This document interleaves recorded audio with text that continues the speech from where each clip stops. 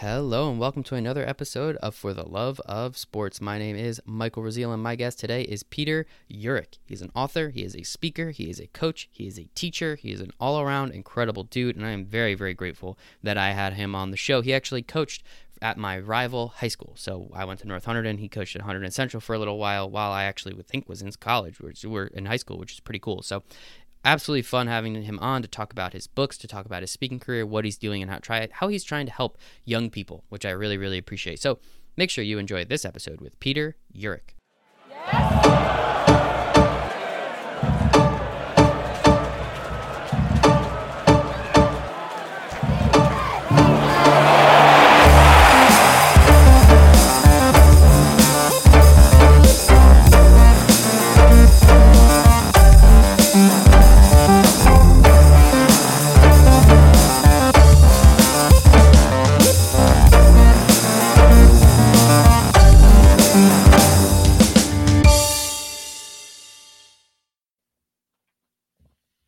All right, today on For the Love of Sports, I have Peter Huryk, author, speaker, coach. He's a soccer coach at Virginia Episcopal School, and he's also a Spanish teacher. So thank you for being a teacher, especially with everything that's going on now. I think all teachers are starting to get not quite the appreciation they deserve, but a little bit more. But Peter, thank you so much for hanging out with me today. Not a problem. Happy to be here. Fantastic. So Peter, the first question I have for everybody on For the Love of Sports is, why do you love sports so much? Basically, I mean, for me, I started out playing at a very young age, about 6 or 7. Soccer was my main sport. And for the true answer of right now, why I love sports so much is because of the fact that sports are a great metaphor for life. I think that's why we love sports as much as we do, because of the fact that within in the example of soccer, 90 minutes or, basketball or whatever your time limit is, you have all of the range of emotions that you have throughout the life of a person happen in that small period of time. And, since we're no longer in a life and death struggle for survival, it's probably the best metaphor for what it is to be alive, to, succeed, fail, and test yourself to your limits as much as you possibly can without worrying about whether you're going to survive or not. It's so true, man. I mean, the range of emotions a person will go through either playing the game, coaching the game, or just as a fan watching the game. If I watch a Mets game, I go from completely elated to depressed in probably 2 pitches just because that's what the Mets do to me. And it's one of those things where, and then there's feelings that I've never felt before. And I don't know if I ever will again, or at least in that context where I was at the 2015 World Series at the Mets in Citi Field, the one that the Mets lost. They lost 4-1 in the series, but I was at the game that they won. And I've never felt that feeling before in the stadium. It's completely packed, standing room only tickets. People are sneaking in, all that stuff. And there's that energy and it's a feeling that, I don't know. I've never felt it. I don't know what it is. And it's just incredible.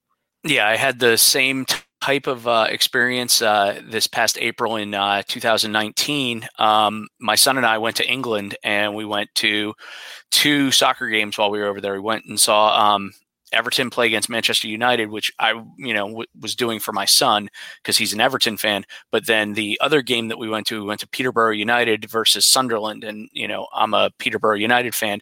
And we were down 1-0 late in the game, and one of our players put a goal in, and I almost passed out from the excitement. And I've never had that feeling before. I don't know that I ever will again. The only thing that saved me was I recognized about halfway, I'm like, oh, I'm going to pass out here. And my at the time 13-year-old son would have been having to deal with that situation in the middle of England without, any parental help or anything. So I was like, I'm going to calm down a little bit. Oh my goodness. But yeah, there's nothing like it. It's always interesting to meet people that watch reality TV shows. Just put on a playoff hockey game, man. See what that's like. You were on the edge of your seat from, the second period on every second and third period, especially in a close game in any sport. It's just incredible. So I never understood why reality TV needs to exist if we have sports practically every day, but you're completely right. It is an absolute metaphor for life.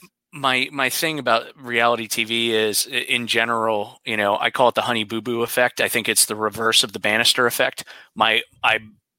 obviously, Roger Bannister, the first 4-minute mile, once he does that, he breaks the glass ceiling for what's possible within 6 weeks, however many other people do it and everything like that. And what Bannister did was he showed us what was possible. And then the opposite happens. I call it the Honey Boo Boo effect, which is people, in order to make themselves feel good, want to see somebody who's lower on the totem pole than they are. And so therefore, that's where reality TV comes in. I think a lot of the time is, people don't want to see people that are better than them. They want to see somebody worse, so they can feel a little bit of that self-esteem type of thing. It's an interesting caveat there. Yeah, that's interesting. And I guess I wasn't even looking at it from that perspective. I was just looking at it from the perspective, as you said, of life, right? Like, we're watching reality TV because it's real. And for anyone out there listening, I'm using very heavy air quotes. And we all know it's not real. We all know it's scripted in some way, shape, or form. I was woken up on the beach one time by a reality TV producer telling the reality TV stars what they were supposed to say in the next shot. So we all kind of know it's fake. But it's just always interesting to me, again, just kind of going back to that metaphor of life is how that connects. And I guess, for you personally, when did you make that, I guess for lack of a better term, connection with understanding sports and life and the correlations and the comparisons between the two of them? I think I really got deep into that thought process probably about, 8 to 10 years ago. I think I always had an inkling that it existed, but for the most part, that's been the time where I started to really get into it. Obviously you and I have some mutual connections. And I was coaching a lot of high school boys mainly in soccer. And this one particular summer, I had a team that I was working with, and every single practice, it seemed like, even though we were working with soccer skills and everything like that, something would come up where it was, hey, this is a relevant thing that's going to keep on peaking up in your lives. So just keep an eye out for that. And what I was doing is, because it was a summer team and not everybody was making it to every practice, I was sending out an email as kind of a recap for, what was going on that particular practice and what we talked about, not just the soccer skills, but also the life skills. And about, a month into the season, I was like, I have a lot more to say here. And also there are, bigger concepts that I could be dealing with. So I just kept on writing, and that's what turned into my first book. Actually, I didn't write that first book to publish it, to put it out there as like, some grandiose idea of mine out into the world. It was specifically written for the guys on that team as kind of like a collection of, this is what we talked about throughout the season and a little bit more.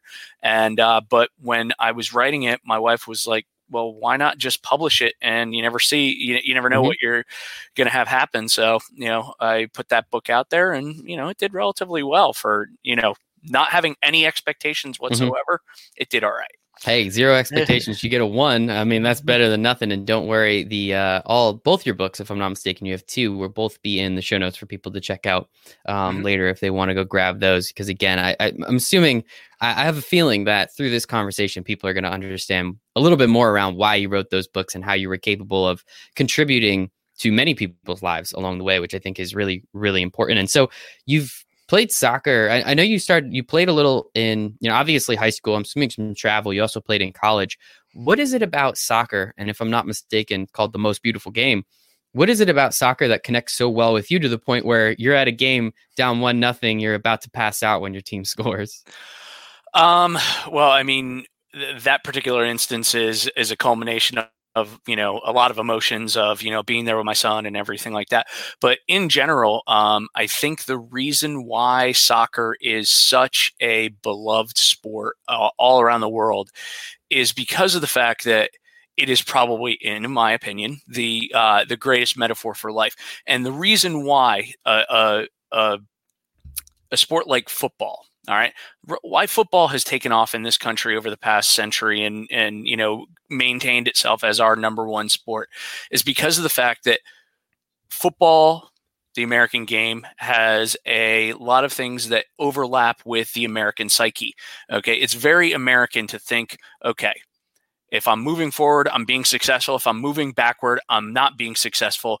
And that whole entire idea of manifest destiny, if you want to go back historically and everything like that, thinking about that idea of progress is very American. So that's why that sport caught on in the American psyche, plus the idea of exceptionalism, where it's, the quarterback is one of the most important role players. And, you have these people who are specific roles that if it's not for them, the team doesn't do well, as opposed to soccer, where it's a little bit more of everybody's important.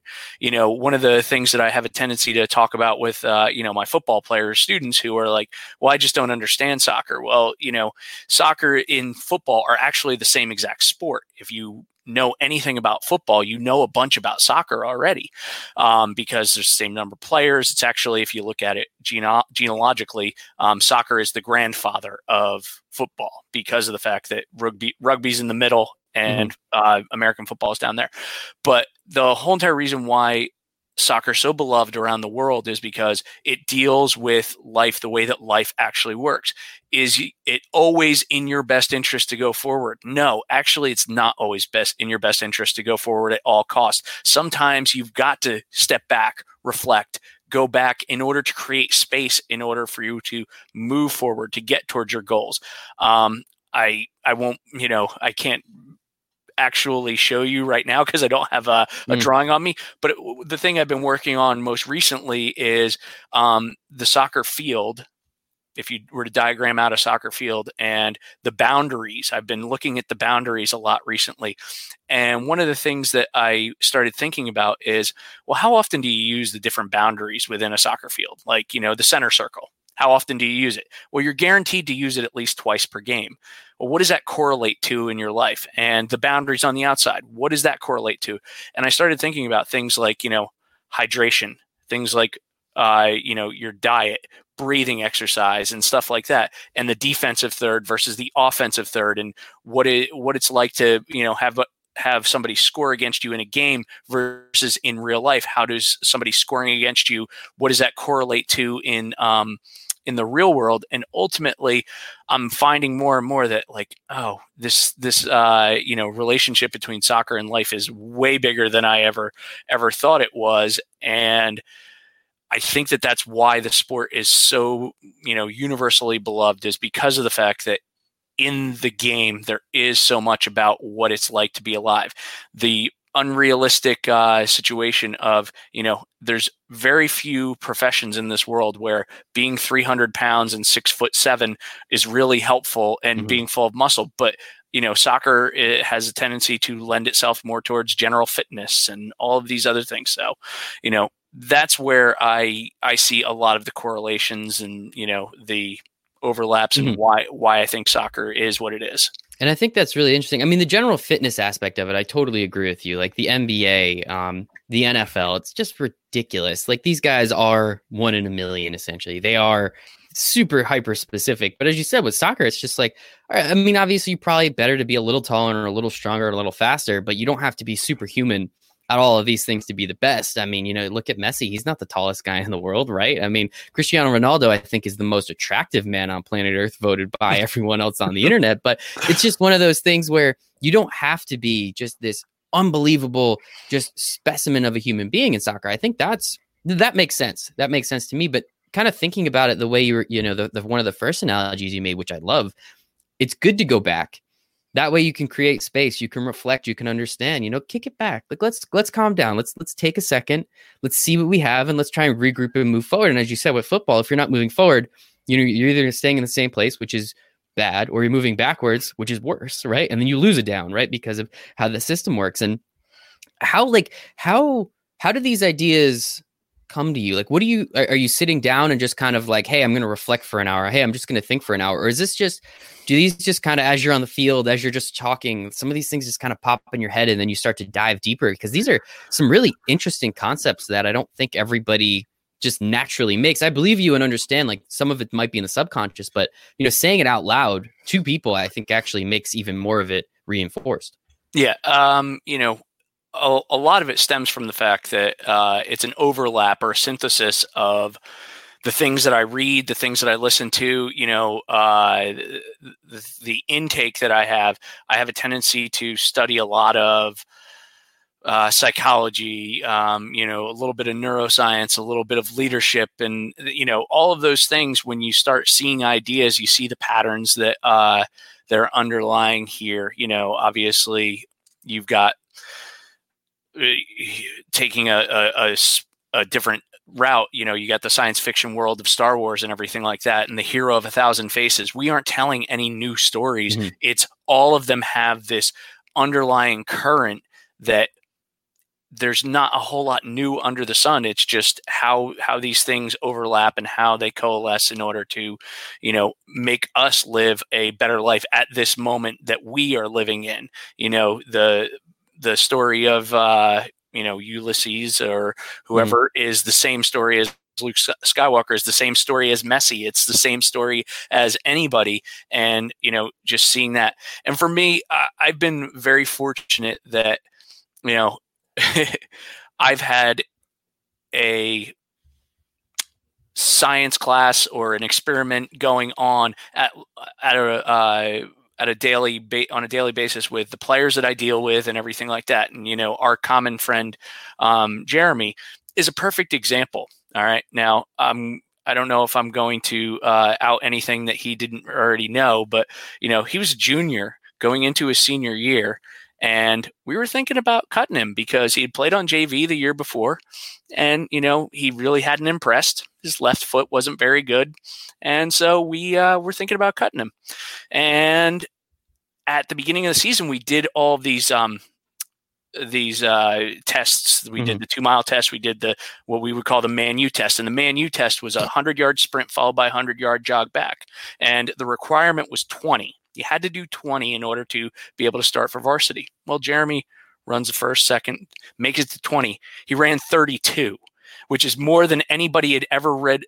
Most guys gave up as soon as they got to the 20 because that's all they needed to do. They did the bare minimum. And when he did the 32, we're like, we can't cut this kid. And then he ended up like he had the assist for the game-winning goal to win us a county championship, and then got us into the state final with an assist. And it's like you look at all of these things happening over and over again, and it's like I would be stupid not to see all of these life lessons about what's going on in the bigger picture of thing when I on a daily basis get to deal with young people who are living this stuff out. That's very impressive. And so I personally did not know that story. I hope Jeremy knows that story because I'm going to ask him about it if he doesn't already. The thing that he does know is he knows he made the team. I don't know if he knows that we were thinking about cutting him, although I think the writing might have been on the wall because he did play JV as a junior. Yeah. Yeah, exactly. And I think that's it's always a pretty large tell. And no, Jeremy's a very, very good friend of mine. He's going to be in my wedding, in a couple months if all goes well, great kid. Yeah, he's incredible. I love him a lot. He's a very good friend of mine, but it's just, it's a really good point. As you said, most people gave up at 20 and he specifically continued well past it. I mean, 25 probably would have been a good look too, but no, 32, 50+% above 60%, whatever that number is, quick math. Obviously, it shows tenacity. It shows something. And as you said, just that connection to life is very important. The people that are willing to go the extra mile and the extra literal mile after that, I think those are the kind of people you at least want to surround yourself with. And you and the coaching staff made, it seems like, the correct decision because it allowed him then to be in the right place at the right time in multiple situations to push you guys even further, which I think is great. And a year makes a difference. People change. People do better. And again, just going back to that connection at life. And no, Hunterdon Central, I know you coached there for a little while. It was literally a couple miles down the school. I went to North Hunterdon, so I know some years we beat you guys. Most of the years you guys beat us. But it was still nice and it was good. And some other good friends of ours. If Mike's out there listening, I hope he's enjoying this conversation, and I hope he's texting Jeremy right now, maybe poking a little bit of fun because that's just the kind of guy he is. But while you're at Hunterdon Central, I know you were telling me before we hopped on, you also created a soccer documentary while you were there. So, I'm not like the biggest documentary buff, but we have to talk about it. As I said before, everybody except you apparently are watching The Last Dance right now on planet Earth because no sports are going on. But okay, I'll let you. Okay, tell me. No, I watched the first episode, Okay. but I watched it with my wife, and we both, got the chance to watch it, and now we're going to watch the rest of Okay. them. We're just watching them together.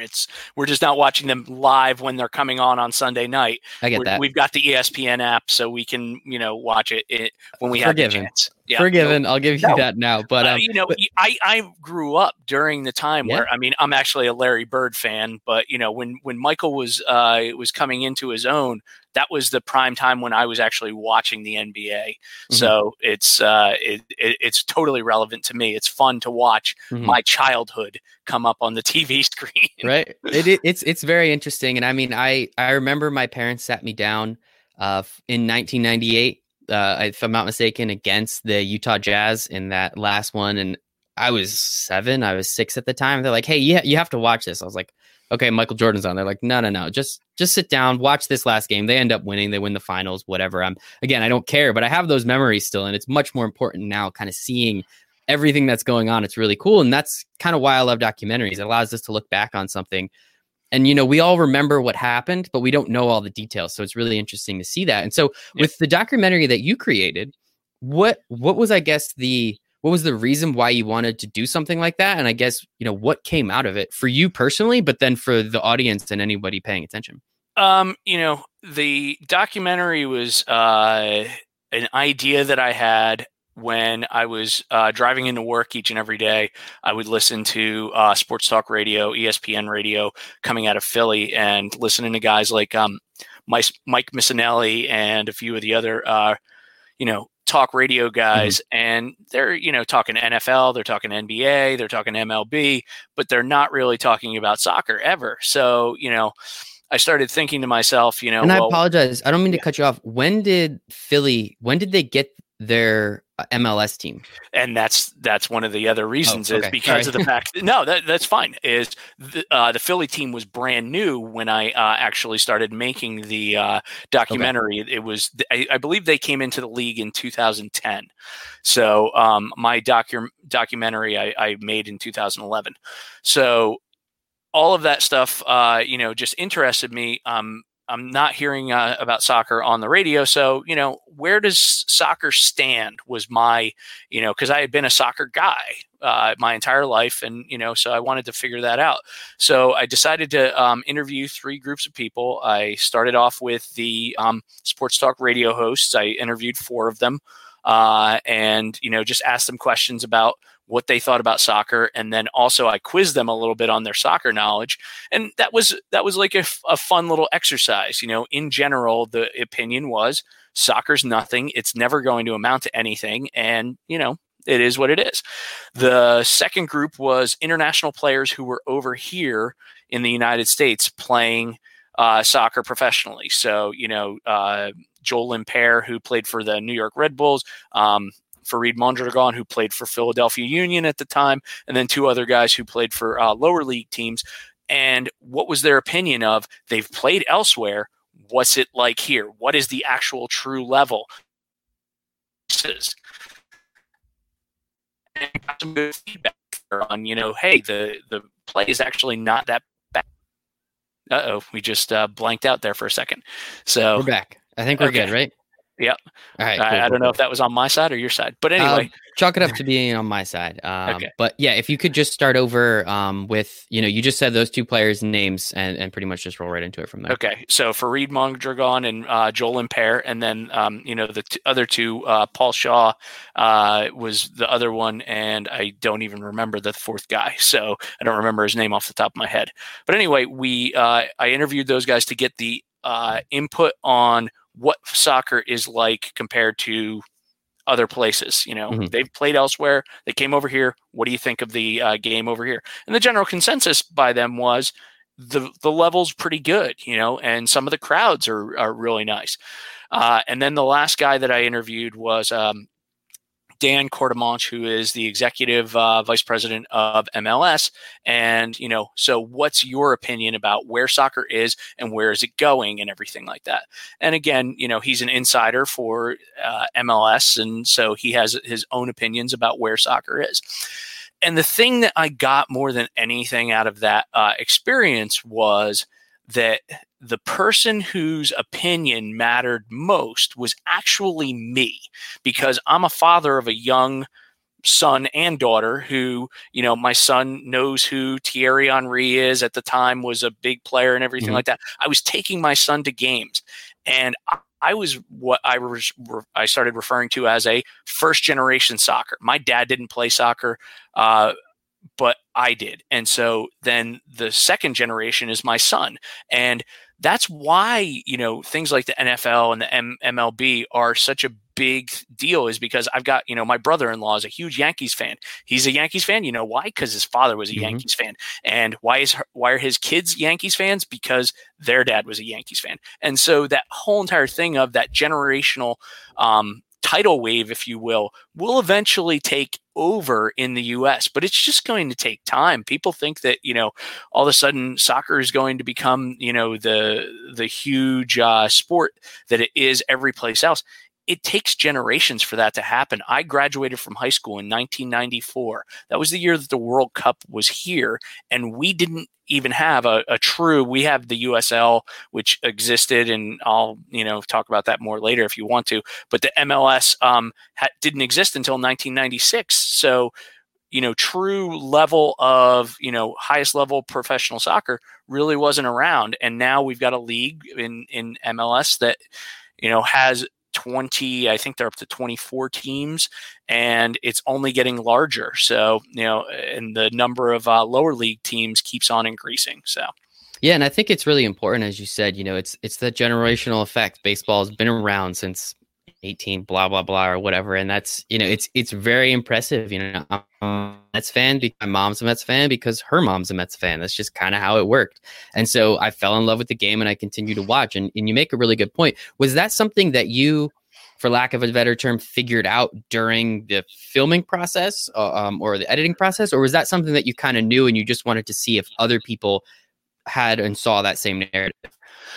It wasn't a foregone conclusion before the ending of the process. Like, I went in looking for answers that, possibly by interviewing all these different people, that I was going to get some kind of perspective that they had that I was going to receive. But more than anything, I remember, filming the last piece of the documentary was me kind of summing up. And that's exactly what I got to. And I kind of got to it at that moment of, maybe I am the most important person in this equation. Now, obviously not me as the only soccer fan in the US, but it's an individual decision. I actually wrote a blog post about 2 years ago now. It was when the World Cup was going on. And I wrote the blog post saying that if the US doesn't win the World Cup by 2026, it's my fault.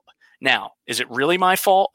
No, truly, it's not 100% my fault. But everybody who is a soccer fan who wants the game to take off in this country needs to do their part in order to make that happen. And if we are all doing our part to make that happen, it's much more likely to happen. The only reason why we're not a soccer nation is because not enough people want for that to happen on the grand scale. It's going to happen. It's just going back to the football metaphor of manifest destiny, it even works for, things like that, where when the US puts it to its mind that it wants to be the best at anything, it eventually figures it out. So very true. Yeah. I mean, if we just took our best athletes from all the sports that we already had and put them in soccer, I think we'd put up a pretty darn good squad. And I think we could do some damage there. We just think about it. LeBron, I think he could fit somewhere on a soccer field, right? I don't know exactly where he would be able to fit. He would have a totally different body composition. Absolutely. if he was training his entire life in order to be a soccer player, and that's just the way that it would be. I do think his athleticism could be utilized in some way, shape, or form, but it would be interesting. I would definitely love to see that. And so, so we spoke about you writing books. You have another one as well. So we spoke about the first. You have a second one coming out. You created a documentary. I said before, you're a speaker. You write blog posts. Where did this content creation side of you come out? And I guess when did you start to tap into that and realize it was something not only could you utilize, but you actually had a lot of fun doing? It all springs back to that original book, which actually the first two books are out. I'm working on a third, actually. Oh, I apologize. No, that's all right. Quite all right. So the first book came out, and after I got done writing it, and it was this, real thing that I had up online. I decided I was going to keep saying things. I was actually at the National Soccer Coaches Convention in Philadelphia that winter, and I ran to the Rocky Steps, as I always do. Whenever I'm in Philadelphia, no matter how far away my hotel is, I always run to the Rocky Steps. That's just a childhood thing for me. I watched Rocky so many times. So I always would run to the Rocky Steps, and, I was like, oh, I could write something about that. And I just, on that trip, I actually signed up for a WordPress account and made my blog, and I've been writing on my blog ever since. So it's I guess a little bit of the teacher in me, in the idea that there's no point in me having knowledge and not sharing it, because if you break me down to my core as a person, who am I? I'm here on this planet to help people. And, there's all kinds of different ways to help. And, if somebody stumbles onto my blog or stumbles onto one of my books, that's great. The benefit for me is not always seeing the results. It's just that the results happen. Exactly. And I 100% agree. We're all here to help somebody in some way, shape, or form. Hopefully you can do that in more ways than one. And I think, again, being a coach, being a teacher, being a leader of young men specifically, I think is very important. And I know you also coached, semi-pro a little bit. So that's like a whole nother area. I know you coached a little bit in college as well. What is it like at these different levels, dealing with, 17 and 18-year-olds versus dealing with 21, 22-year-olds versus, just out of college, making a small amount of money? It's called semi-pro for a reason. How have you been able to connect with different young men along the way in a way that makes sense to them? The thing about coaching at the different levels is, what are the needs of that particular person? When you get into the lower levels of, youth and everything like that, at that point, your major job is to try to match and or exceed their excitement level for what's going on, because I've chosen to make coaching one of my professions. I want them to see what it is that I love about this game, and that's what I've got to put onto display. As you move into the high school ranks, for the most part, that is, obviously when I'm getting beyond the techniques, like, giving them the techniques to be able to be successful, but also high school boys in in particular are relatively easy creatures to figure out. It's, give them an emotionally charged message that will point them in a direction and let them go. And that's a pretty easy thing to do with a high school person, because of the fact that at that age, they're still developing, their prefrontal cortex and stuff like that. Your brain doesn't finish developing until you're 25. And, so there's a lot of these emotional triggers that you can play on a high school age kid to get them to get more out of themselves than they know is in there. And that's one of the things that, it's kind of pervasive throughout all ages, but to a certain extent, people have no idea what they're capable of. So if you can put them in a direction and rev them up to the point where they believe that they can do whatever it is that you have told them that they can do, and then you show them that next level, that's where you can see real results. And then at the upper levels in the college and, the little bit of semi-pro that I've dealt with, it's less and less about, skill development, tactics, and everything like that. That's more about just making sure that the blade is sharp. When I was coaching my last stint in the male game at the college level, we went undefeated for an entire season until the last game. And The thing was, it was my job was basically the head coach was a really good tactician. The assistant coach was really good at running practices. My job was emotional management. I was the guy who, at the beginning of the pregame talk, we would have, here are the tactics, here's this, and that was my small piece. It was, you've got I always break it down into the three parts of any game. As if you're going to win a soccer game or a basketball game, I don't think it works as much for baseball because it's just a different sport. But Mhm. you got the mental, the physical, and the emotional, and you've got to win 2 out of the 3 games in order to win the game overall.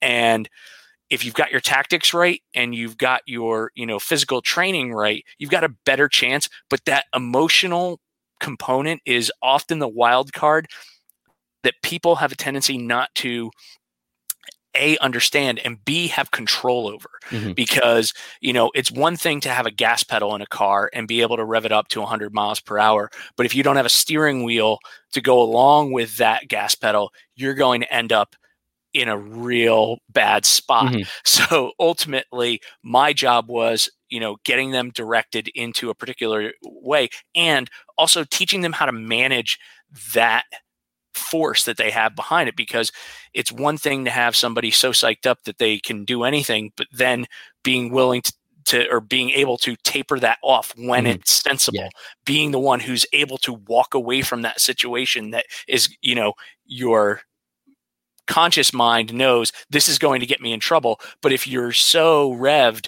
that you can't do anything but you can't keep control of yourself, then you're going to run into all kinds of problems. So Absolutely. that was more of my role in the college and the semi-pro type of thing. It Mhm. was looking at that aspect of the game.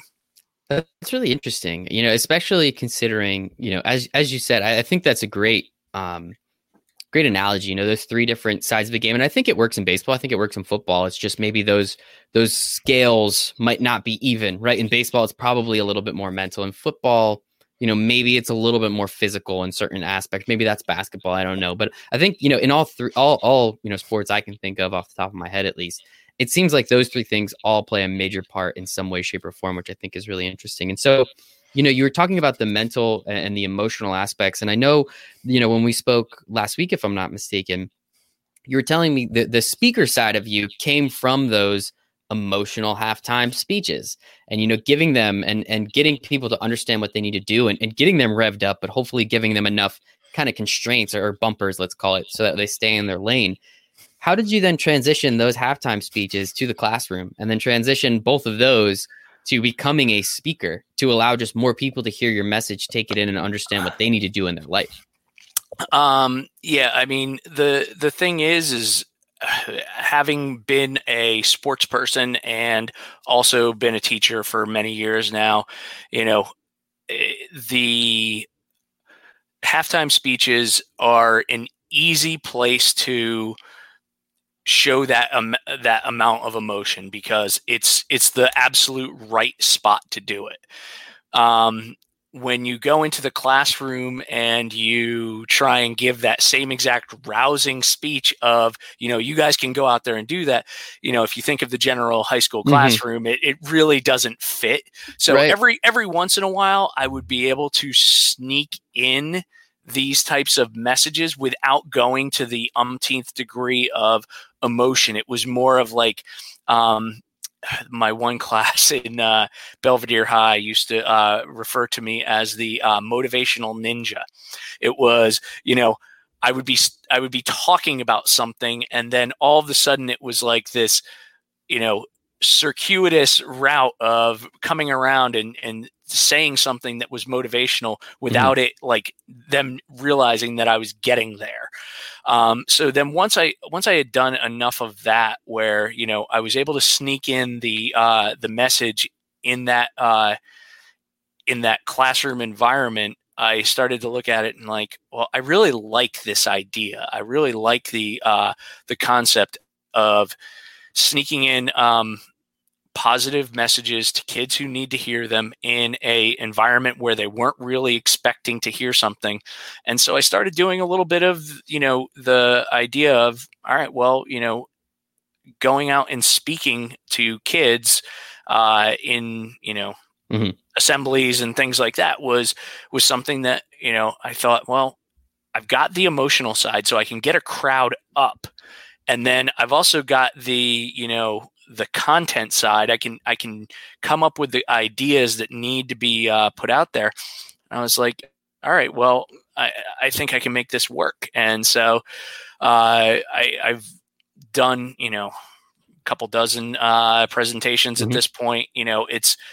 It's something that I enjoy doing. I like, I know that a lot of people view public speaking as like, worse than death and everything, but I actually enjoy it. I like that concept of getting up in front of other people and having them, listen to what it is that I have to say. Because the one thing that I have over those kids is, usually someplace around 30 years more experience. And I would have loved and, really enjoyed the idea of somebody coming to me and saying, hey, here are these 15 potholes that you're going to Mm-hmm. run into at some point.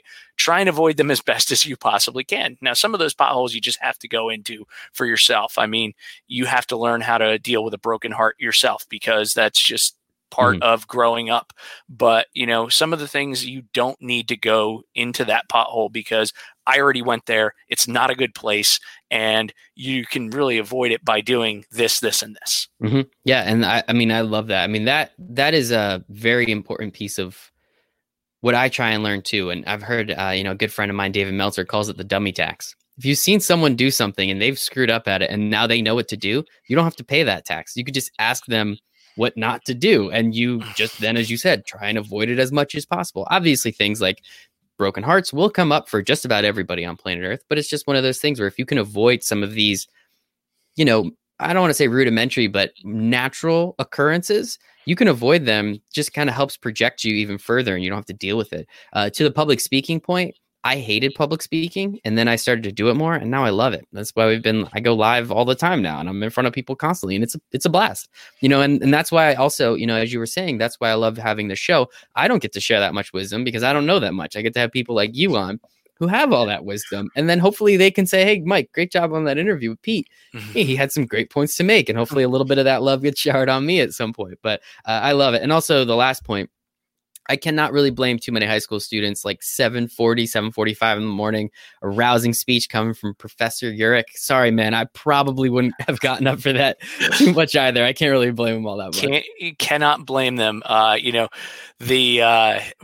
it was one of the coolest things ever. I had these twin boys, Pat and Logan Farley, just because of the fact that my schedule changed over the years. I started out teaching in middle school in Belvedere, and then I progressively moved upward. I taught both of them for about 6 years. Wow. And it was hilarious because Logan was a huge actor and Pat got into acting a little bit more. And they one day got up in front of class and did like not a roast, but kind of like they were tag teaming, like acting like me for like about 5 seconds here. One of them would be me and then the other one would be me. And it was just this beautiful, like, thing that a teacher doesn't always get the appreciation. Like you said earlier, is teachers don't always get the appreciation. I felt the love of, even though they were kind of like, a little bit making fun at the same time, it was really just great to see, that I was making a difference on one level or another. Yeah, exactly. They remembered all of it too, right? So clearly it sunk into their head to the point where they had it ingrained in there in some way, shape, or form, and maybe they don't use it until a couple years down the road after they stop laughing at you a bit. But of course, as you said, it seems like it was, it's fun poking. We're all having a good time. Everyone's having fun. No doubt about it. One the one topic, obviously, last topic essentially I want to cover is, what you're currently doing at Virginia Episcopal School. And one thing that I think is very important, and this kind of just not sums up, but really connects to the entire conversation we've been having is, what you're doing there and the reasons behind it. Obviously you were up here in New Jersey, 100 Central, Belvedere, you moved down to Virginia. You said you really like the school because it's a boarding school, if I'm not mistaken, and it looks at the student as a person, not really as a student. And again, kind of connecting the points of you've always liked to look at soccer as a, an analogy for life, and you can help these people through soccer, their lives through soccer. And now you're at a school that does it. It's the overarching idea of the school is to help people in their entire lives, not just academics, not just sports. So tell me a little bit about what you're doing at Virginia Episcopal and how, this whole connection between soccer and life has really kind of, again, brought you back to this school. Yeah, I taught here. It's almost 12 years ago now. Both of my kids were born while I was teaching here, and always when I was here before, I had this affinity for the place. I really love this school. Exactly for that reason, our moniker is toward the upward stature or toward full stature. And so the idea of becoming your best self is the underlying principle behind the school. And it just so happens that in addition to that being, the focus of the school, they also focus on, the academics, athletics, and also the dorm life is part of things because it is a boarding school, that who you are as a person, it becomes almost as important as your academic success and everything. Mm-hmm. So that whole entire concept is 100% in line with who I am as a person. And it just so happened that I was on a recruiting trip for the college that I was working for at the time. And I was going down to Raleigh, North Carolina. And I decided I'm going to stop off and see a couple of my old friends from VES. And, I stopped off and they're like, oh yeah, our soccer coach is leaving. Oh yeah, we might have a Spanish position open. So it just seemed like the universe was trying to tell me something. And, I'm excited to be back here because of that work that I get to do. I got an Instagram direct message about 7 or 8 months ago from one of my former players from here. And it was, just all of this stuff about, the influence that I was able to have on him. And now he's almost 30 years old. But, the idea of all those little things that I did at that time, little conversations, trusting in him to, become a better person and do things that he didn't think he could. And now he's, an older almost 30 mm-hmm. and looking back and he's like, thank you so much. And that's the thing that teachers don't get very often. I know this past week was Teacher Appreciation Week, and, send your teacher cupcakes or something along those lines, get him a Starbucks card, go right ahead.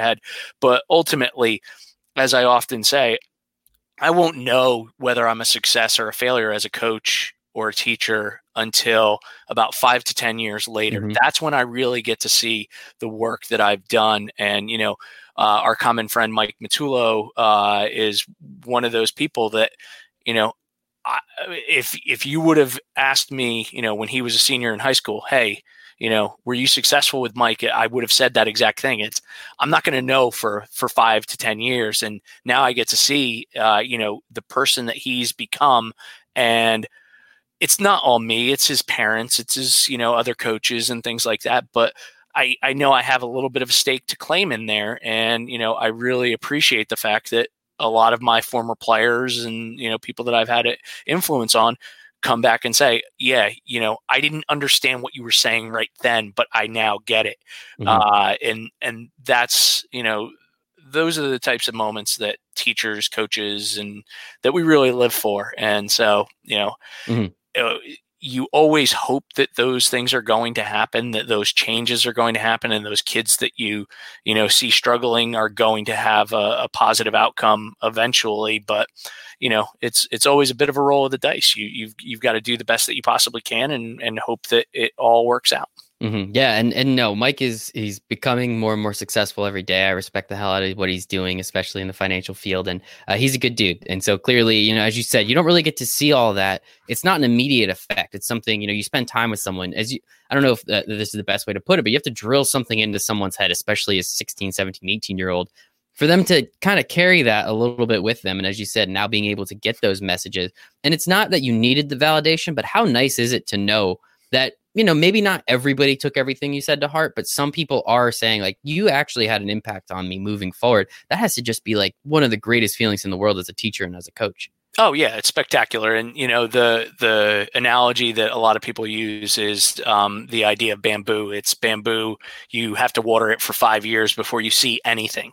You're sitting there watering, a brown spot on the ground that there's roots taking hold, but once it starts to peek through, that's it. It rockets off. And for me, I absolutely love that capability to every once in a while have a kid come back. I call them kids. These kids, Yeah. they're in their late 20s and early 30s and stuff. So I call them kids, but they're a little bit older now. Don't worry, Mike's still a kid in my eyes too. I think he's only like half a year younger than me, but he's a good dude. We love him a lot. Jeremy as well.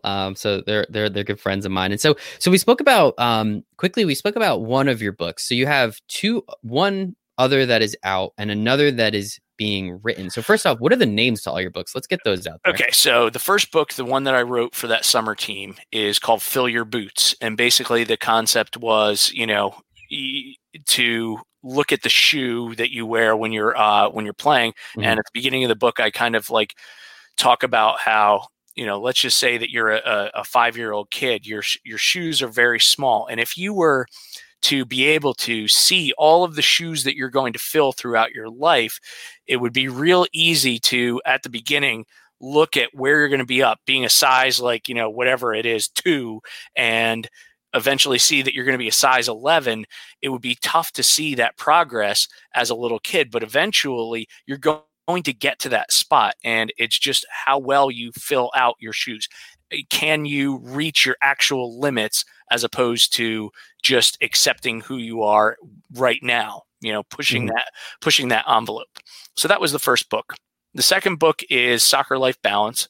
And basically that's the kind of moniker that I've taken over for a lot of different things. And the concept there was taking soccer concepts and relating them to life. So for example, one of the first few chapters is inflate the ball. Well, you know that if you're playing with a flat ball, you're not going to get very far.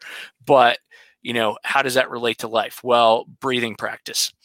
Now, most people are like, well, I'm really good at practicing breathing. I don't need any extra practice. But the whole entire thing is it's one of those things that we overlook. If you ask somebody, and I do this from time to time, I'll do it with classes, is, what's the most important thing you're going to do today? And most people say, I got to do my homework. I got to do this. I got to do that. Very few are going to say, breathe. But it's the one thing that if you stop doing it for 10 minutes, you're dead. So recognizing the fact that that is an important thing. And not only is it an important thing, it's also a link to your subconscious and your nervous system. So, you've got the sympathetic and the parasympathetic nervous system. So the overlap of those two things, the fight or flight response, and also the rest and digest. And it's all linked to breathing that you can get from one to the other. So, we were talking earlier about, being able to go from that 100-mile-per-hour to I need to stop myself because I'm about to do something that's not in my best interest. How do you do that? Well, you've got this adrenaline going. You need to be able to let that go. How do you do that? Through breathing exercises, enabling you to let go of that fight or flight response and go to a more calm and centered state and do it at will rather than being at the effect of what's happening. Most of our world, unfortunately, at this moment is people reacting to what's happening outside of themselves rather than reacting the way that they want. I suggest a lot of things in the book, breathing practice being one of them, hydration being another. There's all kinds of things. But, one of the big things that I talk about is the idea of don't use your technology for the first half hour of the day. Why? Well, because of the fact that you're always going to be in reaction then. If you can spend the first half hour of your day figuring out what it is that you want to get out of the day, not what your friends want for you, not what your teachers want, not what your parents want, not what anybody else wants for you, but what do you want for that day? You're going to have a much clearer vision for what is important to you. So therefore you can act with that in mind, as opposed to first thing you do, pick up your phone, hey, what does Instagram want to show me as important, because we're the customer, and we're also the product. Instagram is only a thing because of the fact that you keep on posting on it and you keep on looking at it. Why don't you just stop for a second and figure out who it is that you want to be today, and then can you use that as a resource possibly? So Soccer Life Balance is the second book, and it's exactly that. It goes through a whole bunch of different concepts. And then the newest book is the one that it actually is the first one, but it's the third one. Little Quentin Tarantino, maybe some Star Wars going on here. Exactly. So the whole entire thing is I've had this book in mind for well over 10 years. The title of it, and everything. So my last name, as you ran into at the beginning of the interview, is a little tough to say if you look at it. It's spelled Huryk, but it's said Huryk. Well, my uncle, when he was in the military, because of the fact that our last name is difficult to say, they would refer to him as Huryk. Okay? You are okay. Now, I just did it for you, and I also said it. Now, the book is going to eventually, and I got to find the right publisher that'll do it this way, hopefully. The idea is the first half of the book is exactly that, spelled out. You are okay. It's a guide, hopefully, for teenagers to get that message across. You are okay. And unfortunately, that's a message that we need to send all too often to our teenagers right now, is you're okay.